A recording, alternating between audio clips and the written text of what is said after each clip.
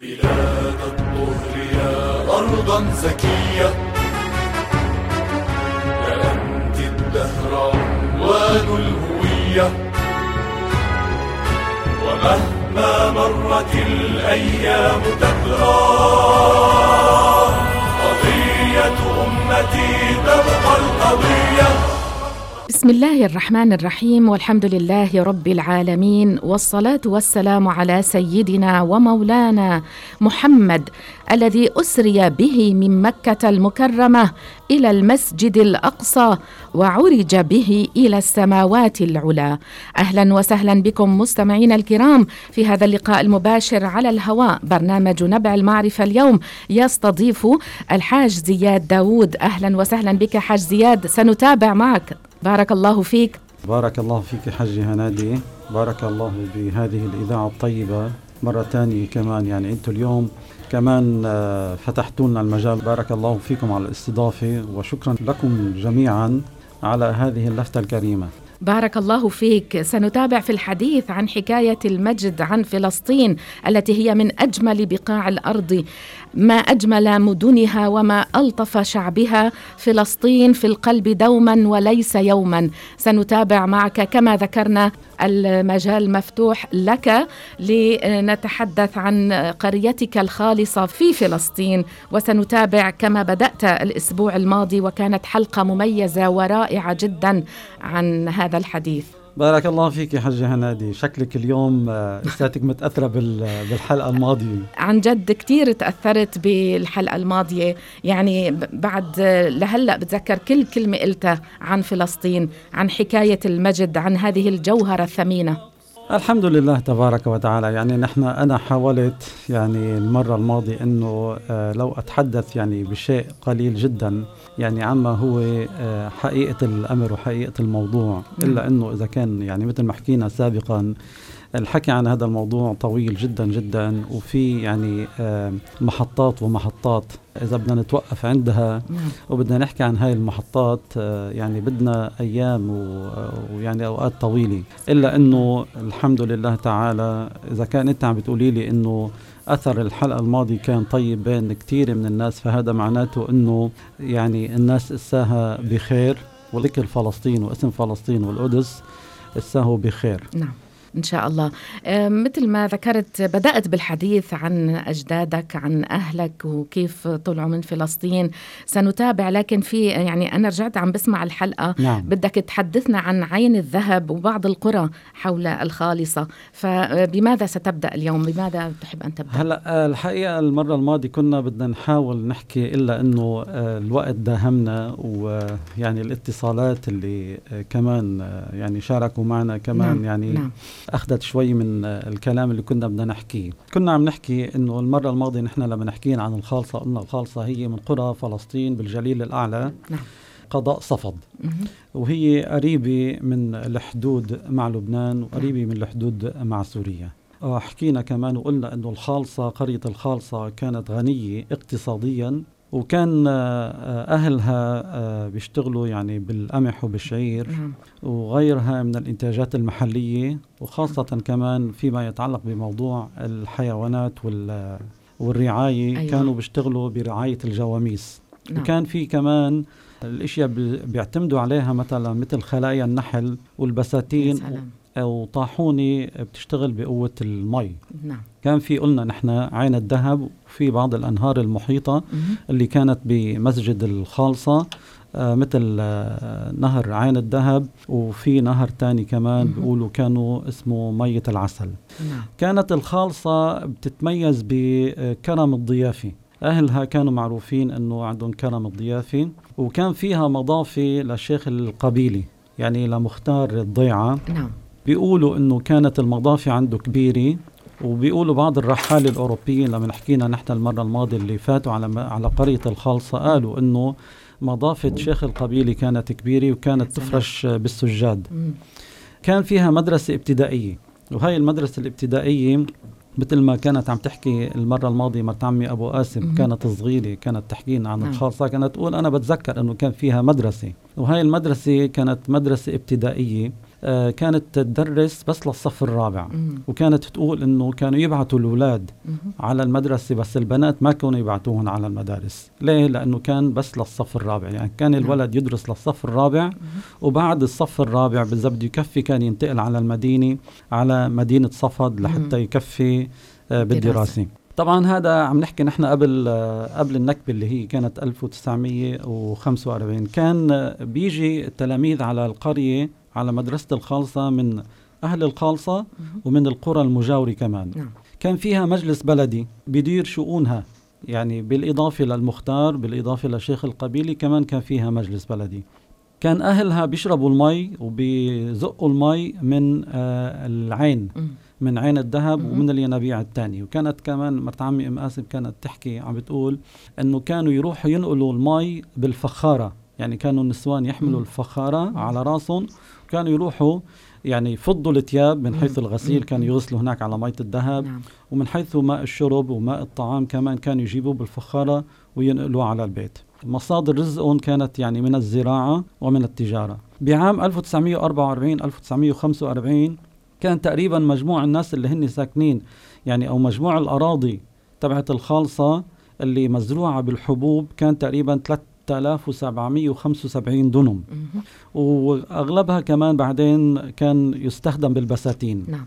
أهلها كانوا مثل ما حكينا المرة الماضية كانوا بيعملوا سوق أسبوعي. كان السوق معروف اسمه سوق الثلاثة. أيوة. كان سوق الثلاثة هذا كان مشهور كتير، وكان يعني يستجلب كثير من التجار من فلسطين ومن خارج فلسطين. وكانت تباع فيه بضائع كتير يعني من كل الاشياء، يعني بالإضافة للمطعومات، بالإضافة للمشروبات، كمان كان يباع فيه بضائع كتيرة يعني مثل أثاث بيت وغيرها. كل شيء يعني الواحد بيتخيله بهذا السوق كان ينباع بسوق الخالصة اللي هو كان سوق الثلاثة. منتجات زراعية وأقمشة وصناعات محلية. وبيقولوا كمان أنه مساحة السوق كانت حوالي 200 دنم، يعني كبيرة. نعم. وبسبب أهميته حاول بعض تجار صفد أنه يستأجروا هذا المكان أو هذا السوق مقابل 11,000 جنيه. يعني بهديك الأيام لما عم تحكي بال1945 كانت تحكي لعمي، كانت تحكي. فبالتالي لأنه مهم جدا وكان عم بيستجلب كتير من التجار، ويعني كان عم بيستجلب كتير من الاستثمارات، حاول بعض التجار من مدينة صفد أنه يستأجروه ب11,000 جنيه، مع أنه هذا شو يعني مبلغ مثل ما عم تحكي مبلغ كبير. نعم. إلا أنه أهالي الخالصة رفضوا.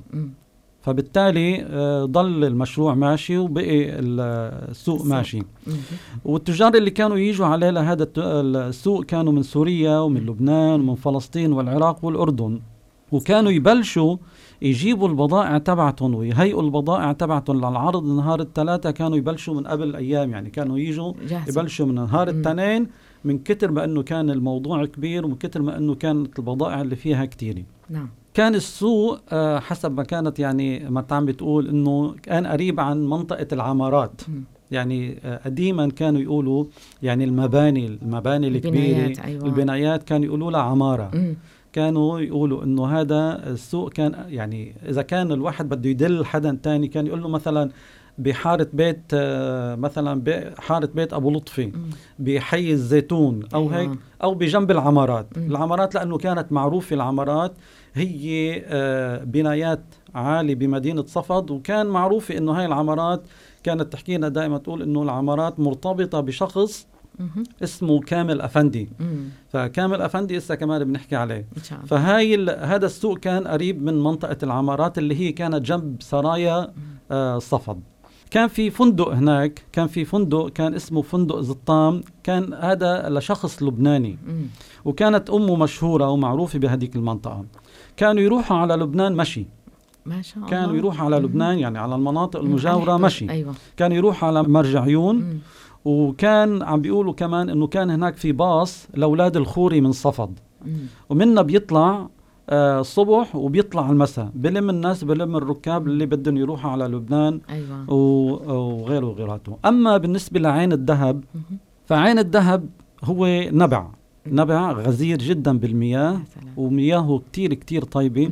وهلأ كتير من الناس يعني خاصة هلأ بصفد يعتبر من مصادر المياه اللي هي تباع بالأسواق. كان بيسقي كل البساتين اللي حواليه. نعم. كان في طاحونتين بتشتغل على مية العين. المية التحتانية اللي هي كانت كمان نبع العسل. عين الذهب كان بيقولوا انه كانت غميقة تقريبا شي 5 أمتار. كمان مساحتها 200 متر مربع. وكانوا مثل ما حكينا بينقلوا المي من عين الذهب على بيوتهم بالجرار. ما كان في يعني حنفيات وأساطر ونباريج مثل هالأيام هاي. الطاحونة قلنا كانت الطاحونة تشتغل على المي، وكانوا الطاحونة اللي هي بتشتغل على المي كانوا بيستعملوها أيضا لطحن الحبوب. يعني طحن الحبوب، يعني الطاحونة لما عم تشتغل على المي عم تبرم الطاحونة، كان في جنبها مثل جرش عنده قطعتين، قطعة من تحت وقطعة من فوق. كانوا يحطوا الحبوب بهالمجروشة هاي، وعلى المي كانت بقوة دفع المي كانت الطاحونة تمشي، وكانت تبرم الطاحونة. كانوا يطحنوا الحبوب مثل الذرة ومثل القمح ومثل الشعير وما إلى ذلك. كانوا بيخبزوا على الصاج. أيوة. ما كان في أفران مثل الأفران اللي هلأ، كان خبزهم على الصاج. كانت الخالصة تقريبا يعني أشهر العائلات اللي فيها كان عائلات كتيرة. من أشهرها كانت مثلا مثل الفواعري، الفريجات، وبقولوا الدوايدي كمان. أيوة. الدوايدي كان عندهم حارة الدوايدي. أيوة. والحمايدي، وأبو ظاهر وعيسى والحسين، وكانوا كلهم تقريبا فلاحين مش مشايخ. نعم. الخالصة مساحتها واسعة، الخالصة مساحتها كتير كبيرة، ومثل ما قلنا يعني الناس اللي راحوا عليها من قريب لقوها كتير كتير جميلة، فيها بساتين كتيرة، فيها أنهار وينابيع. شيء جميل جدا جدا. يعني اللي رايح مثلا نقول مثلا ببلاد الشام على لبنان أو سوريا، اللي طالع على المصايف، اللي طالع مثلا على صير والضنية، هيك كأنه لما طالع الإنسان على صفد. هيدي هي صفد كانت تعتبر هي المصياف، ومناطقها هي المناطق اللي حقيقة الواحد كان يطلع ويصيف فيها. فإجمالا تقريبا هذا اللي كنا نحكي فيه عن صفد وعن عين الذهب. كان فيها مدرسة الخالصة، قلنا حكينا نحن عنها، مؤلفة من 4 صفوف. المناطق المجاورة والقرى المجاورة لصفد مثل الصفصاف والصالحية، وحكينا نحن قلنا بلدة هونين وميس الجبل وجاحولة والبوزية والصالحية والناعمة.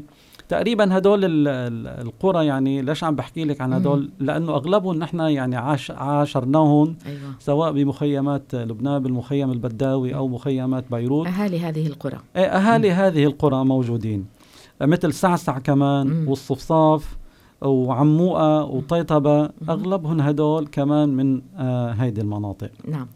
كمان بيقولوا انه كان في بالصفد او بالخالصة كان في مركز صحي. يعني كان في مثل مستوصف.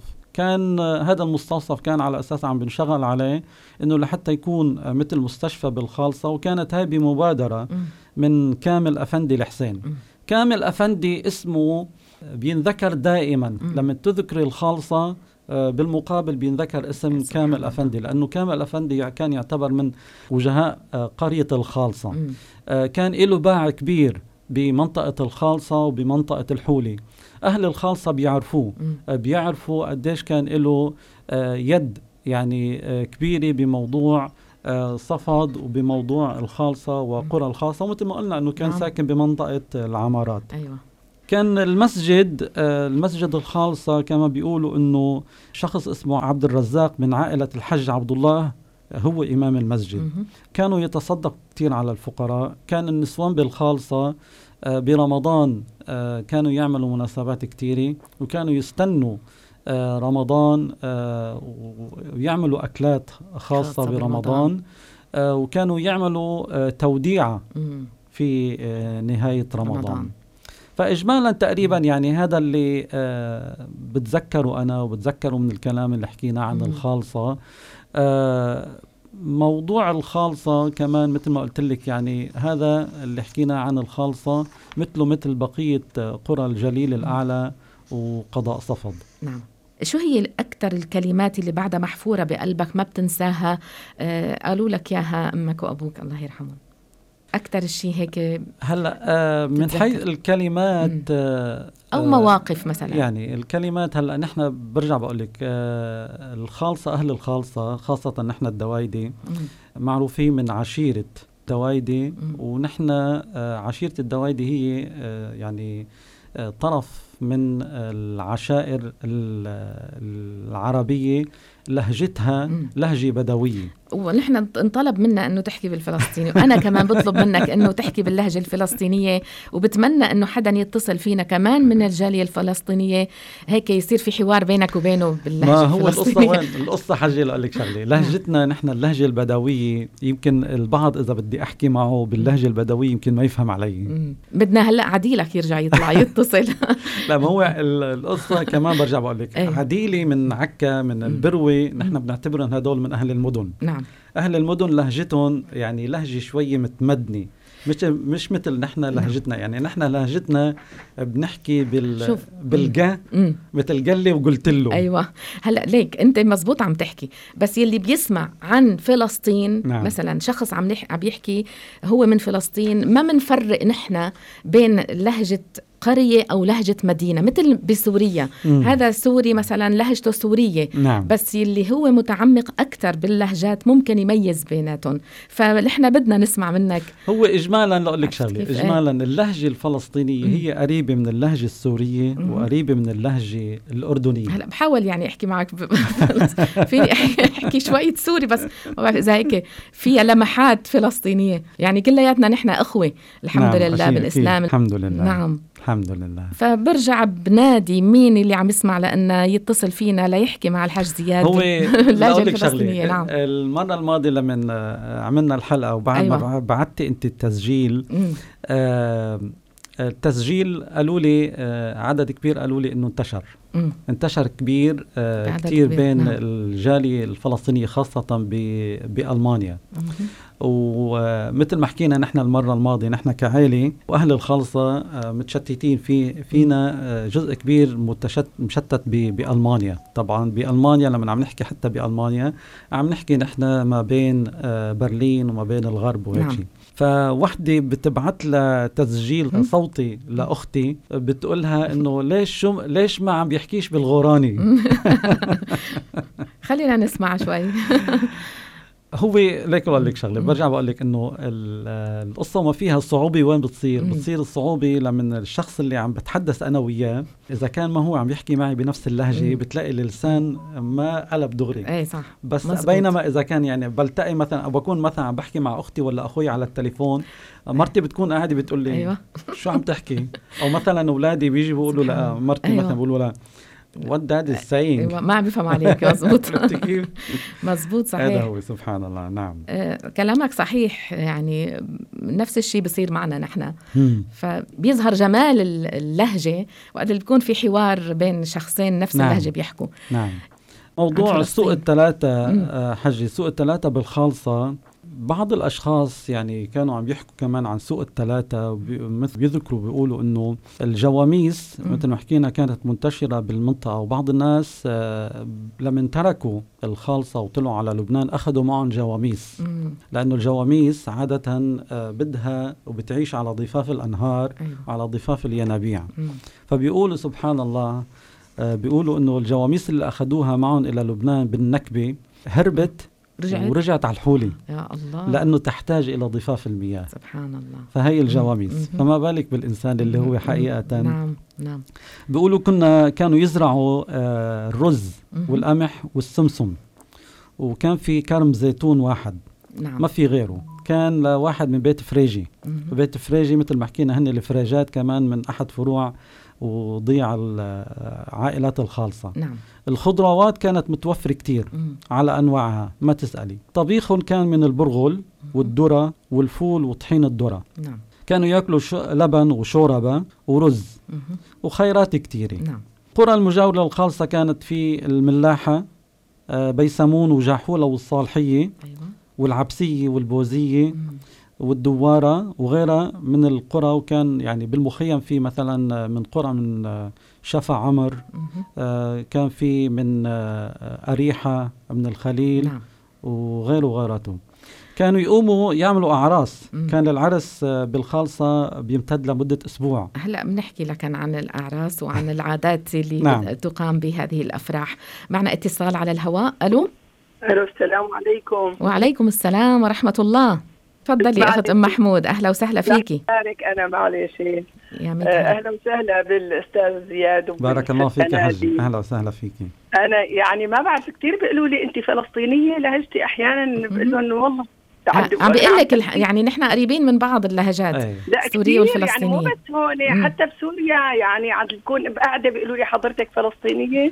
أنا لما كنت بسوريا كان يقولوا لي أنت من حوران.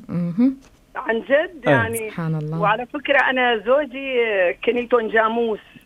جاموس أولادي. هي اللهجات سبحان الله، مثل ما قلت لك اللهجات، خاصة إنه ليش؟ لأنه اليوم عم نحكي إنه فلسطين ولبنان وسوريا والأردن حتى كمان مصر، بتلاقي في تداخل بالعيلة الحجي محمود. يعني العائلة هي نفس العائلة، نفس اسم العائلة، بتلاقي فيها صح. لبنانية وسورية نعم. وفلسطينية صحيح. وغيرها وغيرها. وهذا دليل على أنه مثل ما عم نحكي أنه كانوا يروحوا على فلسطين، على القدس، كانوا يشتغلوا بالتجارة من لبنان نعم. وكانوا أهل فلسطين يجوا على لبنان وعلى سوريا كمان أحيانا مشي بسبب القرى المجاورة. بيحكوا أنه ابن عمه لأبوه لزوجي أنه أيام سفر برليك نعم أنه راح واسمه مصطفى، وبيحكوا أنه شو صار فيه، أكيد اتجوز وصار عنده أولاد، وبتعرف أنه ما كان هذه الاتصالات، يعني أنه هو أكيد مات بس عنده خلفة أكيد نعم. أنه كانوا يضلوا يحكوا قدامي بيت حماية أنه نعم. ابن عمه فلان وهاجر على فلسطين بحرب سفر برليك. وما عم بقولك عم بجيب سيرة الجواميس انه نحن جاموس. سبحان الله. لك ليش انا يعني كله بيعرفني انا مدام جاموس، ما بقول كنيسة. نعم. حكيت لكم قبل بيقولوا لي حضرتك فلسطينية، واحيانا بدون ما اكون جاموس سبحان الله بقول له لا ماني من جواميس فلسطين، من جواميس سوريا. نعم. يعني مثلا نحن داوود اليوم عندنا في داوود وفي ابو داوود وفي الداود ونحن الداود. أيوة. في واوتين وفي واو وحده وفي وحده بالهاء. أيوة. وكل وحده منهم من بلد يختلف. يعني نحن من الخالصة قضاء صفد. في داود شفا عمرية، في أبو داود شفا عمرية، وفي داود مثلا بتذكر يمكن من سعسع. أيوة. وغيره وغيراته. واهلا وسهلا فيك وبالاستاذ زياد. انا والله من امبارح عن قلتي بدي يطلع فاتحه الراديو عم بستنى برنامج. بعد هلا بدنا نحكي عن الشيخ، عن حي الشيخ جراح على اساس نحكي ان شاء الله. اهلا وسهلا فيك ام محمود. يا هلا، مع السلامه. نعم. حتى بعض القرى اللي ذكرتها مثل أريحة وهيك في نفس الأسماء موجودة ببلاد تانية. بسوريا في صحيح. أريحة، بفلسطين صحيح. في أريحة صحيح. حتى صفد صفد بلبنان في قرية اسمها صفد. سبحان الله. فالأسماء نعم الأسماء متكاملة، يعني نعم. الأسماء متكررة. وحتى بالإضافة إسا كمان في إنه إذا رجعنا شوي كمان على زمن العثمانيين من الأتراك. أيوة. اللي هن كمان استوطنوا في فلسطين. نعم. وقعدوا بفلسطين. والعيل إذا بترجع لأصل اسم العائلة بتلاقي إنه راجع لاسم تركي. أيوة. عثماني. نعم. حتى في لبنان، حتى نعم. في سوريا، حتى بمعظم البلدان العربية تقريبا. نعم. شو حتحكينا عن حي الشيخ جراح؟ بالنسبة لحي الشيخ جراح حقيقة هو بالفترة الأخيرة الكل صار يسمع باسم حي الشيخ جراح. حي الشيخ جراح إذا بدنا نحكي عليه يعني قصته منا جديدة. قصة الحي الشيخ جراح منا جديدة، منا هلأ يعني، إلا أنه هلأ بسبب الإعلام، بسبب الظروف اللي صارت هلأ حاليا، وبسبب انتشار الإعلام ووسائل التواصل الاجتماعي، وأهل الشيخ جراح بسبب معاناتهم فكروا أنه ينقلوا معاناتهم اللي هن عم بيعانوها من سنين طويلة للرأي العام العالمي، حتى الرأي العام العالمي يسمع بقصتهم ويسمع بمعاناتهم ويعرف حقيقة ما يجري بالنسبة لهم من معاناة ومن قهر ومن ظلم وما إلى ذلك. حي الشيخ جراح هو منه حي مجرد حي. الشيخ جراح هي منطقة كبيرة. هي منطقة كبيرة من مناطق مدينة القدس الشرقية، كبير، إلا أنه في أحياء داخل منطقة الشيخ جراح هلأ اللي هي موضوعنا وموضوع الحالة اللي هلأ عم بصير بالوقت الحالي. طيب شو رأيك ناخذ اتصال حتى ما نقطع الخط على المستمعين؟ ألو. إن شاء الله تعالى. ألو. السلام عليكم. وعليكم السلام ورحمة الله. كيفك حجة؟ إن شاء الله بخير. الحمد لله بخير. نسلم على الأستاذ زياد. على راسي حبيبي، أهلا وسهلا فيك. كيفك أستاذ؟ الحمد لله، كيف الصحة؟ أهلا وسهلا حبيبي. الحمد لله رب العالمين. معك زيدون الرحمون المشهداني الحسيني. حبيبي زيدون، أهلا وسهلا فيك. والله حبيت أسلم. أنا عندي عم استشهد فلسطين بالسبعينات اسمه محسن. نعم أخي زيدون، أنت أصلك من وين؟ أنا من سوريا، من حمص. من سوريا، من حمص يعني منا بعيدة. ألو. أيوة معك أنا. نعم بدي أحكي باللهجة الدوية. أنا زلمة السيد من قبيلة السادة المشاهدة بحمص. شلونك حج؟ ان شاء الله بخير. والله الحمد لله. زيدون على راسي يا حبيبي، نحن التقينا فيك اكثر من مره. ودي اقعد احكي معك بدوي، عرفت شلون؟ نقعد ما بيش مشكله بنحكي لا نقعد. احكي معي بدوي. بدوي من عشيرة السادة المشاهدة. على راسي يا زيدون، على راسي يا حبيبي، بارك الله فيك. الله يسلم راسك. الله يكرمك. والله الحمد لله تمام، الحمد لله، نشكر الله تعالى. الحمد لله. احكي معنا بدوي مشان انا تعرف انت هاي لهجة عربية. هاي لهجتنا هاي لهجتنا بنفتخر فيها يا زيدون، بنفتخر فيها دائما ان شاء الله تعالى. والله على راسي يا شكرا لك يا اخ زيدون. بارك الله فيك. السلام عليكم حبيبي. 100 هلا فيك. اهلا وسهلا. السلام عليكم. وعليكم السلام ورحمة الله. اتصال آخر. السلام عليكم. وعليكم السلام ورحمة الله. حجتنا كيفك اليوم؟ الحمد لله، يا أهلا وسهلا فيك أخ محمود. بارك الله فيكم. يا حج زياد كيف أخبارك؟ أهلا وسهلا حبيبي محمود، بارك الله فيك. حج زياد ليش تستحي تسولف عربي يعني؟ تسولف اللهجة أصلك. هاي لغتنا يا حاج، هاي لغتنا، ما حدا يستحي. لا هو ما استحى. لا مش مستحي. لا مش مستحي يا محمود. لا هو قلت لك أنا اليوم لمن إذا بدي أقعد أحكي أنا وياك يعني بهاللهجة هاي يمكن كتير من الناس اللي قاعدين يسمعونا ما يفهموش علينا يعني. خليك عم تكمل. هي كثير ناس راح تستغرب على الحاج تقول محمود جابر يحكي بدوي. يعني هذه ما يا حاج. على راسي والنعم يا محمود والنعم. هذه لهجتنا يا حاج، هذه لهجتنا نحن العرب، ما ادري ايش احنا النعيم حجين. على راسي يا حبيبي. حج هذه انت بتستغرب. هلا بلش نقلب شوي. نعم. وبعدين نحن وبعدين اسمع بعدين ما ننقل بعدين على لغة شو اسمه، على لغة العصفور كمان بعد شوي. ها لا انا ما اقدر اخلي بالعصافير يا حبيبي. بارك الله فيك اخ محمود. امين وفيكم حجتنا، الله يبارك فيكم وفيك حج زياد ان شاء الله بجاه الحبيب محمد يا حاج. الله يرفع لك ودكم. امين يا حبيبي. ونصلي بالقدس حبيبي ان شاء الله. بارك الله فيك. والله شهيت كثير بحديثك اني زور القريه تبعتكم هيدي نحن بنعتز ان شاء الله تعالى. فلسطين ان شاء الله تعالى. والله تعالى يعني يهدي الاحوال ان شاء الله تعالى. ما تفكر قديش عندنا تشوق ان نزور هيدي المناطق. لا شك ونقعد فيها وناكل فيها ونشوف الاهل كلنا ان شاء الله. نعم حبيبي بارك الله فيك. بارك الله فيك اخ محمود. امين بك. يا هلا، مع السلامه. وعليكم السلام ورحمه الله. كمان اتصال. الو. السلام عليكم. وعليكم السلام. حاجة هنادي كيفك؟ الحمد لله بخير، بارك الله فيك يا حجة إمشادي، تفضلي. وإياكم. أنا بدي أحكي وبدي أقول يعني وبدي أوصف فلسطين كيف إحساسها بقلبي. نعم. أنا يعني كلمة فلسطين بنا كلمة بكتب هيك يعني هيدي الواحد يقول حاجة. نعم. فلسطين أم الأبطال. نعم. الأرض اللي خلفت أبطال وبطلات، سواء كان رجال أو شباب، شيوخ أو شباب، صغار أو كبار. بارك الله فيك. بارك الله فيك يا حجة. هي فلسطين. بارك الله فيك يا حجة. بارك الله فيك. هي درة. بارك الله فيك يا حجة إمشادي. 100 هلا فيك. هي بالنصف أكثر، هي أكبر جوهرة ببقعة أرض الشام الوحيدة هي فلسطين. سبحان الله. بارك الله فيك يا حجة. شكرا لك يا حجة. يا 100 هلا. السلام عليكم. وعليكم السلام ورحمة الله وبركاته. كمل عن الحج. كنا عم نحكي عن الشيخ جراح. الشيخ جراح يعني جذور الأزمة بالشيخ جراح هي قديمة مش جديدة. حاليا يعني 28 عائلة نزحت للأردن. خلينا نرجع شوي للماضي. نعم. هي 28 عائلة نزحت للأردن من الشيخ جراح بعد النكبة، يعني بعد نكبة 48. نعم. حي الشيخ جراح هو بالقدس الغربية. الحرم المقدسي والقدس الشرقية كمان هن من أجزاء القدس. نعم. بهذاك الوقت كانت القدس تحت حكم الأردن. لما تعهدت الحكومة الأردنية بتوفير أراضي للعائلات اللي تهجروا منها ومنحها، يعني أنه تعطيهم أرض هبة من الحكومة الأردنية. نعم. بالتنسيق مع وكالة الغوث الأونروا. نعم. لما نحكي وكالة الغوث الأونروا هي يعني اسم مرتبط مع فلسطين. نعم. هلا العائلات اللي هي من حيفا ومدن أخرى في فلسطين بسنة 1956 تقريبا، هيدول العائلات اللي هن 28 نزحوا إلى الأردن. نعم.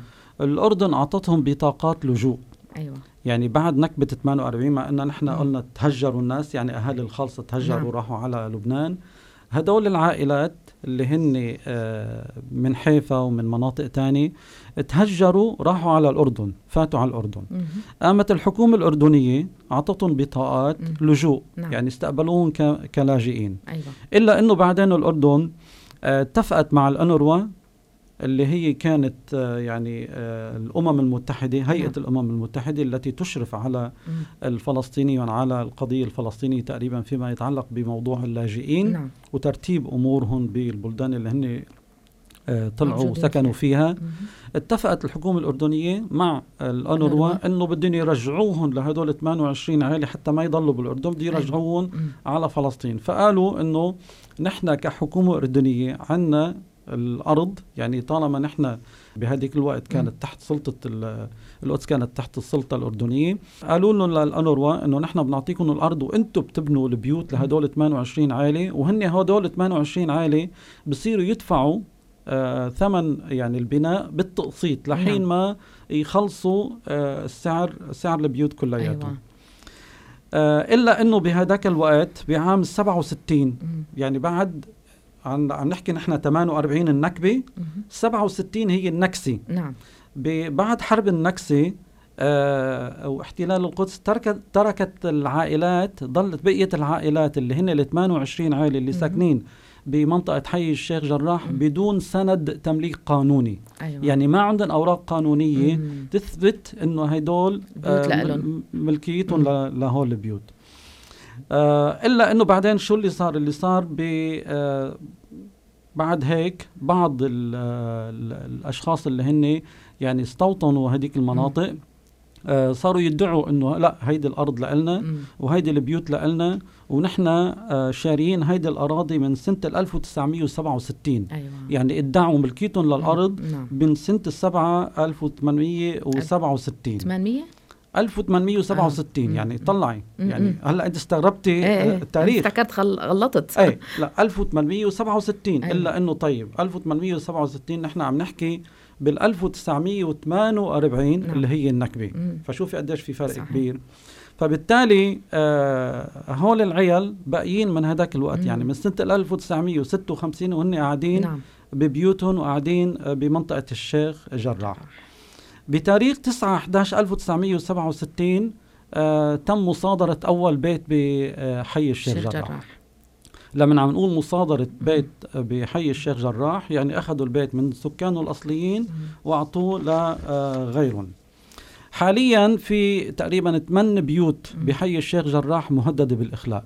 من العيال اللي هي ساكنة بحي الشيخ جراح مثل بيت الصباغ وبيت الكرد، وسابقا كان يسكن بيت النشاشيبي وغيرهم وغيراتهم. حي الشيخ جراح كبير مثل ما قلنا، في مخطط بناء وحدات سكنية على أنقاض الشيخ جراح.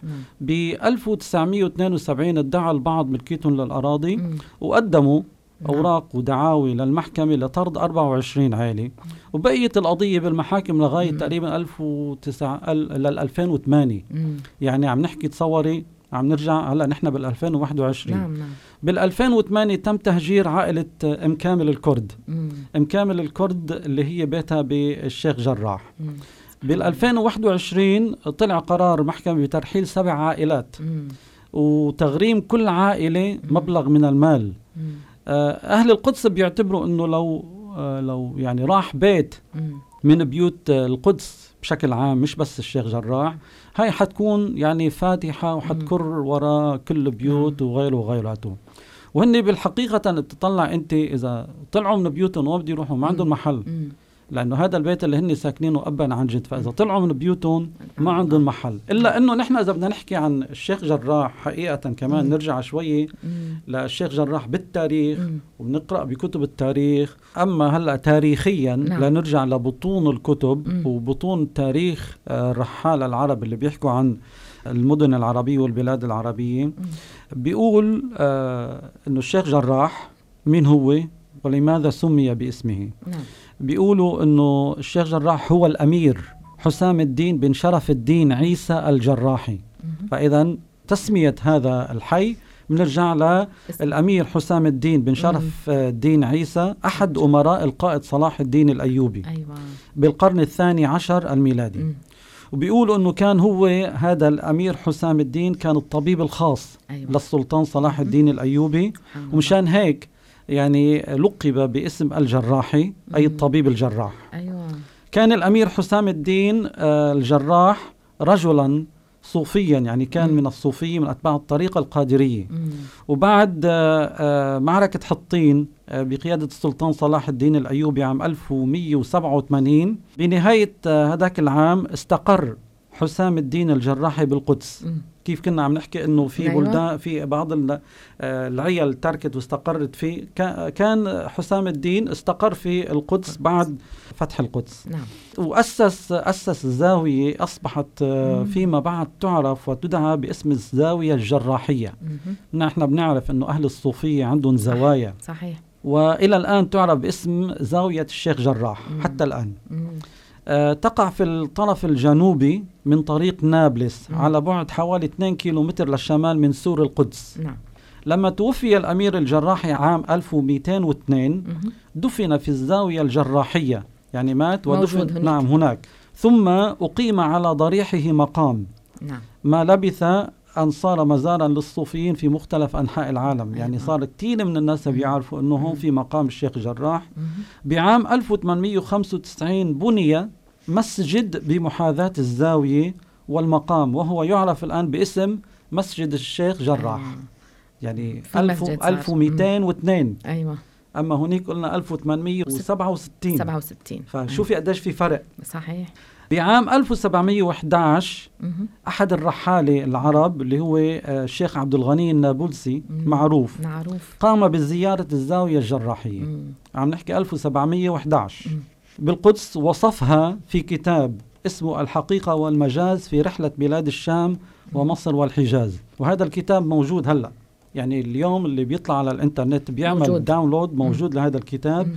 بيقول بصفحة تقريبا 200 وشوية، بيقول فوصلنا إلى مزار الشيخ جراح وهذا في المدرسة الجراحية وهو بظاهر القدس جهة الشمال ولها وقف ووظائف مرتبة. نسبتها للواقف اللي هو الأمير حسام الدين بن شرف الدين عيسى الجراحي أحد أمراء الملك الصالح صلاح الدين. توفي في صفر سنة 598 للهجرة ودفن بزاويته بالمدرسة المذكورة. هذا المصدر من وين؟ هذا المصدر من كتاب طبعة الهيئة المصرية بالقاهرة سنة 1986، وهذا الكلام موجود بصفحة 323، وموجود هذا الكتاب على موقع مكتب عين الجامع على الانترنت، وحجم الكتاب تقريبا 22 ميجا بايت وموجود بالبي دي اف. كل التفاصيل نعم موجودة. فاللي بده يعني يتعرف أكتر بيقدر يرجع للتواريخ ويرجع للكتب لبطون الكتب، بيعرف حقيقة تاريخ هذا المكان اللي عم نحكي عنه. هذا إذن هذا حي الشيخ جراح نسبة إلى طبيب صلاح الدين الأيوبي سمي بهذا الاسم. نعم الأمير حسام الدين بن عيسى شرف الجراح. معنا اتصال على الهواء. ألو. سلام من الله عليكم. عليكم السلام ورحمة الله. أهلا بالعديل. ما شاء الله كان عليك يا عديل، ما شاء الله كان عليك. حبيبي. الله يبارك فيكم جميعا. حبيبي. جميعا. حبيبي.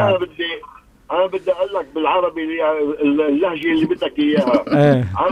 انا بطلب من رب العالمين يرزقك يا عديل انك تروح لهونيك شخصيا ان شاء الله، لانه هونيك في شغلتين ثلاثه حصلت معي. بتصدق يعني قديش صار عمري 68 سنه، عمر الجميع للمستمعين والمستمعات. ما شاء الله. ان شاء الله ما شاء الله. بعدك شاب يا عديل، بعدك شاب. بارك الله فيك. العمر بسموها ايج از اونلي نمبر. anyway نعم. هونيك لما بتروح الحكي غير الشوق. حكي. لما بتروح لهونيك مش لانك انت ضيف ورايح لهونيك، لا، بيخلوك تشعر من ايام 50 60 سنه لورا. بقول لك شو بعني فيها هذه. بشوف المحبه والاخاء بين الحي كله وبين العائله. بعدين قضيه في شغله كمان. نحن هون عندنا مثلا لما الواحد بده يروح يزور اخوه ولا ابن عمه ولا صاحبه، بده يبعث له مسج او بده يتصل فيه. هناك يا زلمه الساعه 12 بالليل بيجوا بدون تليفون. واهلا وسهلا بالجميع. كله قاعد دائما، كله قاعد بقلب الدار، البيت مفتوح على طول 24 ساعه. بعدين في شغله انا لاحظتها، صار لي عده مرات بلاحظها يا عمي سبحان الله. بس لما اروح على فلسطين بتصدق انه من لما بنفيق على صلاه الفجر لغايه الساعه 10 12 بالليل اللي هو صدقني بتحس انه النهار بكامله مرق من امرك. هون ما شاء الله قد يقال الشهر باسبوع والاسبوع بساعه. سبحان يعني الله. مش انه هلا اليوم سرعه الزمن هون يعني عم بركه بالوقت. نعم. عرفت كيف؟ نعم. يعني هناك لما بتروح بتشعر تذكر ايام الحكي انت عن ابائك واجدادك وستك وستي، ايام المحبه، ايام الاخاء، ايام الود، ايام الحياه، ايام العز، ايام العز وايام البركه. نعم. انا بالزمانات اخذت اولادي تنتين الكبار صاروا اخذتهم على مثلا على لبنان او على اسبوع، وشافوا الحياه الاجتماعيه كيف هنيك غير شكل. نعم. يعني لو بتقعدها باوضه طولها 200 مترين بتحب تنام فيها وتدلس سهرين طول فيها. يعني انا بطلب من ربي يعني وتروح تشوف بعينك للمستمعين والمستمعات ان شاء الله، والنصر قادم باذن الله. الله تبارك وتعالى ييسر لنا ان شاء الله تعالى. الله بنروح بمعيتك يا عديل، بمعيتك. انت بتكون الليدر تبعنا ان شاء الله باذن الله تعالى. عليك وعليهم السلام جميعا. شكرا لك. مع السلامه. السلام عليكم. وعليكم السلام ورحمه الله. اتصال اخر. الو. السلام عليكم ورحمه الله وبركاته. وعليكم السلام ورحمه الله. اهلا وسهلا فيك يا اخ يوسف. هي صار 2 يوسف ورا بعض. حاجه هنادي يا غاليه يا بنت الغاليين، اخويا حبيبي على راسي الحاج زياد. على راسي يا اخ يوسف العفيفي. بارك الله فيك حبيبي. الله يوفقك يا حبيبي. انا النهارده سعيد جدا والله ان في 3 نجوم النهارده موجودين معاكم حبيبي. بارك الله فيك. والحاجه هنادي والحاج احمد مظلوم متلقي الاتصالات. حاج احمد مظلوم هذا جندينا المجهول، هذا دائما هذا نجم هذا. نعم. اهلا بيك يا حاج هنادي يا غاليه. اذا تكلمنا عن فلسطين لا يكفينا يوم واثنين. اكيد. نعم. نعم. واهل فلسطين. نعم. وانا ما انساش ابدا ابناء ابن عمي ال3 اللي قتلوا. سبحان الله، رحمه الله عليهم. مش ابدا. رحمه الله عليهم. غسان ومحمد ويوسف. نشوفك على خير ان شاء الله حبيبي. مع السلامه. السلام عليكم. وعليكم السلام ورحمه الله. معنا اتصال على الهواء. الو. السلام عليكم. اهلا. وعليكم السلام ورحمه الله. عليكم السلام. اهلا وسهلا. الحمد لله. زياد. اهلا وسهلا حجي لطيفي. بارك الله فيكم على هالبرنامج الحلو. بارك الله فيكي حجي. يعني الواحد قد ما حكي حج زياد قد ما احنا حكينا. يعني لما انت بتروحي لهونيك انا بتذكر يعني بس بدي ابكي يعني حجي عن جد يعني. سبحان الله. حكينا عن بركات الارض يعني ارض فلسطين، يعني عن هوا فلسطين. انا هقول لك شغله. انا بقول لك حجي احكي لنا انت طبعا انتوا رحتوا برمضان بالعشر الاواخر من رمضان. اي والله. احكي لنا عن هذا الموضوع. يعني انا وصلنا يعني كان يوم ليله القدر على فلسطين على الأوضة ان شاء الله. يعني وصلنا الصباح والحمد لله. وصلنا رحنا على الاوتيل طبعا.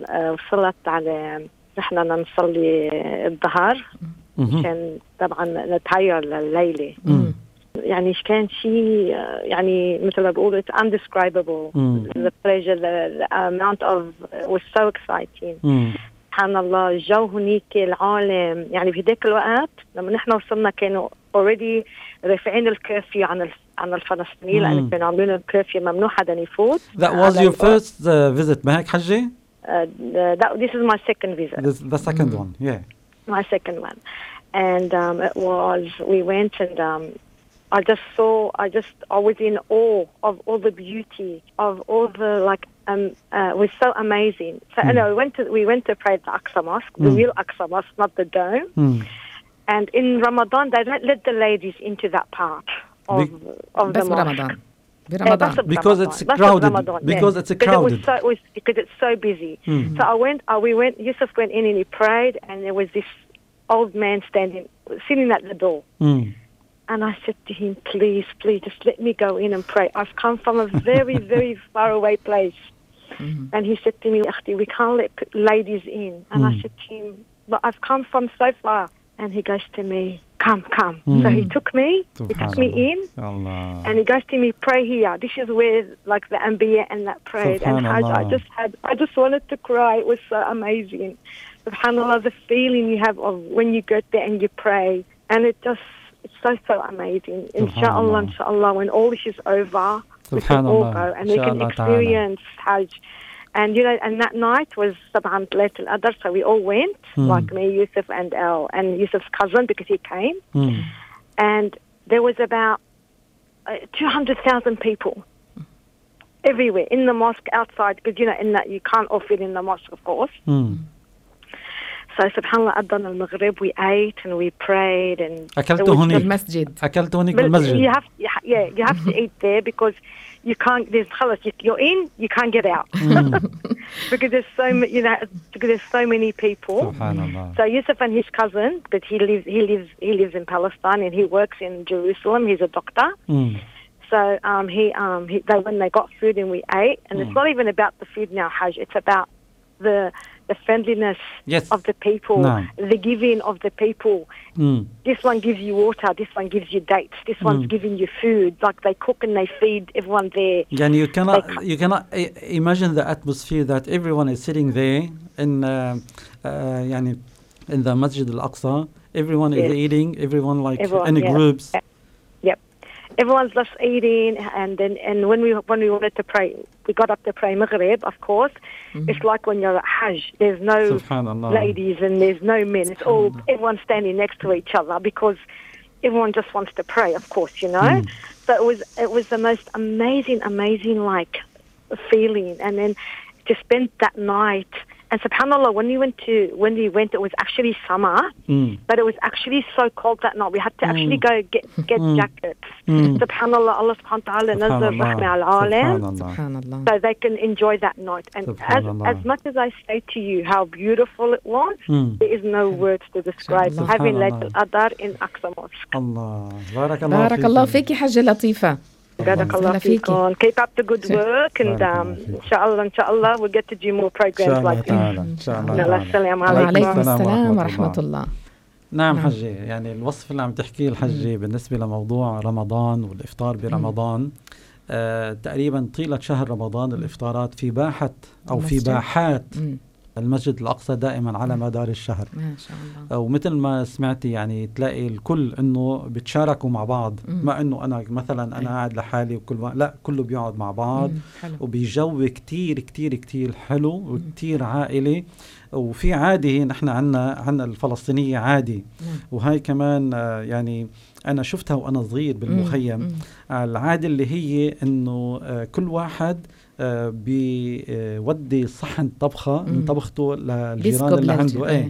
فبتلاقي إنه وقت الإفطار بيكون نحن مثلا عاملين طبخة واحدة، بس على مائدة الإفطار صار نحن قاعدين كلاتنا انتلت الطاولة ما شاء الله. يعني أنواع من الطعام. بتلاقي مثلا بيت عمي بعتوا لنا الصحن ما بيرجع فاضي، أكيد بدك تعبيه. والجيران مثلا كمان كذلك الأمر. فبتلاقي صحن من هون وصحن، وهكذا في رمضان بالمسجد الأقصى بتلاقيهم كلهم قاعدين وعائلات. حتى بتلاقي يعني النسوان أخدين الطبيخ معهم من البيت، الطناجر يعني المحاشي وغير المحاشي بتلاقيه بيسكبوها هناك وقاعدين وما شاء الله هم مبسوطين. مثل ما قالت لك يعني الطقس كتير كتير جميل، بجو من الألفة والمحبة والتعاون على الخير. نعم.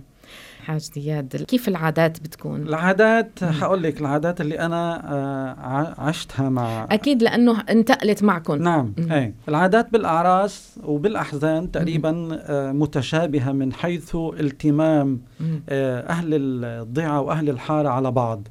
يعني ما بيتركوا بعض بالأحزان وبالأعراس. لما تكون في أحزان كمان بالأحزان كمان بيلتقوا كلاتهم مع بعض، بحطوا إيديهم مع بعض، بيجتمعوا.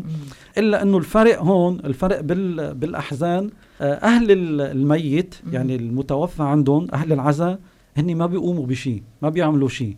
بينما هن الجيران وأهل الضيعة هن اللي بيقوموا بكل شيء لحتى يخففوا من الألم والحزن عن أهل الشخص اللي عندهم العزاء، فهن بيقوموا بهذا الشيء وبيضل هذا لمدة 3 أيام. سبحان الله.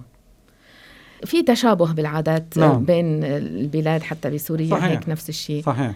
نعم. بس حلوة الألفة، يعني هذا التجمع ومساندة الآخرين بالأفراح وبالأحزان صحيح. بكل بلد. سبحان صحيح. الله. صحيح. نعم. نعم. إذا بتحب تحكي إسا بعد عن فلسطين، بعض الأشعار التي قيلت. كنت حقيقة يعني في شغلة كنت بدي أحكي فيها عن صفد. تفضل. مدينة صفد هي مدينة عريقة قديمة كتير. مدينة صفد هي تعتبر عروس الجليل، وهي تقع بقلب الجليل الأعلى. صفد بيعتبروها من المصايف الرائعة، فيها فنادق وفيها مصايف جميلة. نعم. فيها قلعة صفد، القلعة الكبيرة وقلعة قديمة جدا. موقعها الجغرافي استراتيجي. ليش؟ لأنه عالي. تعتبر تقريبا قلعة صفد ومدينة صفد هي تقريبا أعلى نقطة بالجليل الأعلى، تقريبا عالي عن سطح البحر تقريبا ما يقارب ما بين 850 ل 900 متر. بتطل مدينة صفد على جبال جبال عديدة مثل جبل كنعان وجبل الجرمق. تجار فيها تجارة فيها كتير مهمة. بحدها من الشمال سوريا والأردن، تقريبا من ناحية تاني جنوب مصر وغيرها.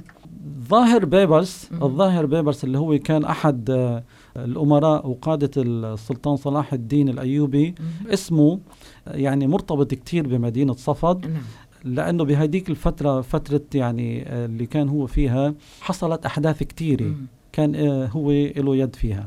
صفد فيها معالم أثرية إلى الآن، فيها جوامع معروفة، منها الجامع الأحمر، الجامع الظاهري اللي هو بناه الظاهر بيبرس قرب خان الأحمر من العصر المملوكي. سمي بالجامع الأحمر لأنه حجارته كانت لونها أحمر من العصر المملوكي. بيقولوا أنه المماليك هن بنوا بهداك الوقت مملكتين، مملكة بغزة ومملكة بصفد.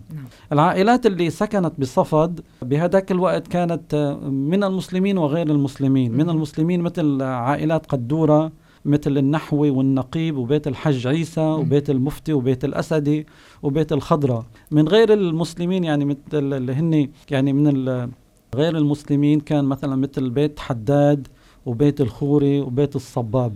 الخان الأحمر، جامع المسجد الخان الأحمر اللي هو جنب الجامع، هلأ بالوقت الحالي هو تم تحويله إلى أوتيل. كان في مصلى كمان تم تحويله إلى شيء آخر. صفد عالية مثل ما قلنا، تقريبا 850 ل 900 عن سطح البحر. صفد مدينة تقع بين سلسلة من الجبال، جبال قلنا جبال الجليل ومدينة طبرية، جبال الجليل حتى الناصري وسهل ابن عامر. بتذكر هون يعني القراءة عن صفد والسماع عن صفد، أهل سوريا وأهل الشام لما كانوا يجوا على قلنا سوق الثلاثة تبع مدينة الخالصة، كانوا يقولوا بعض الأهازيج وبعض الأغاني. منها مثلا كانوا يقولوا: يا بر الشام يا ريت عز، اصبع الجليل الأعلى الغربي فيك دام، جيبي شقف الحرير والمخمل معاكي من سوريا، وناولهن يا سوق الخميس من خير الخوخ والبرقوق أكوام، ونادي خيل الأصايل من لبنان خبرهن انه في عرس بصفد، والحداية والشعار اسبوع ما راح تنام، شهلوا يا ستات الجبل ملوا من العين تنكرمهم والخيل قبلهم، عالبال يما عالبال يخلص ليل صفد الأسود والوطن يضرب موال. ما شاء الله، بارك الله فيك حاج زياد. معنا اتصال على الهواء. ألو، السلام عليكم. وعليكم السلام ورحمة الله. تحياتي حاج هنادي وتحياتي الحاج زياد. أهلا وسهلا فيك. أهلا وسهلا. أهلا بك. تحياتي لأهل الرباط وأرض الرباط. مين معنا؟ فلسطين الحبيبة. آدم أهلا وسهلا فيك. لا والله إنه أهل فلسطين لهم فضل علي حبيبي بارك الله. الفضل لله يا سيدي. الفضل لله. 2.5 بالأردن ولا حسيت بها. سبحان الله. كأني ما بين أهلي. كنت قاعد مع عائلة فلسطينية يعني؟ مع فلسطينيين نعم. أشتغل معهم. معهم أقعد معهم. من وين؟ من أي بلد؟ يعني كردي عراقي. على راسي. أهلا وسهلا فيك. اسلام راسك. من أحفاد صلاح الدين الأيوبي رحمة الله عليه. نعم. فمن وصلت هون بالديتنشن عندي صاحبي علي عيد الله يذكره بخير، والحمد لله لقيته على الفيسبوك وصار علينا عندنا اتصال مرتين. نعم. على حسابه يروح على المحامي يجيب لي بوليس كليرنس. نعم. ويوصلها DHL. تعرف قبل ما كان كل ما معترف بالايميل. هلا انت وين؟ هلا انت هون بسدني. وين ساكن هلا؟ انا هلا بفيرفولد.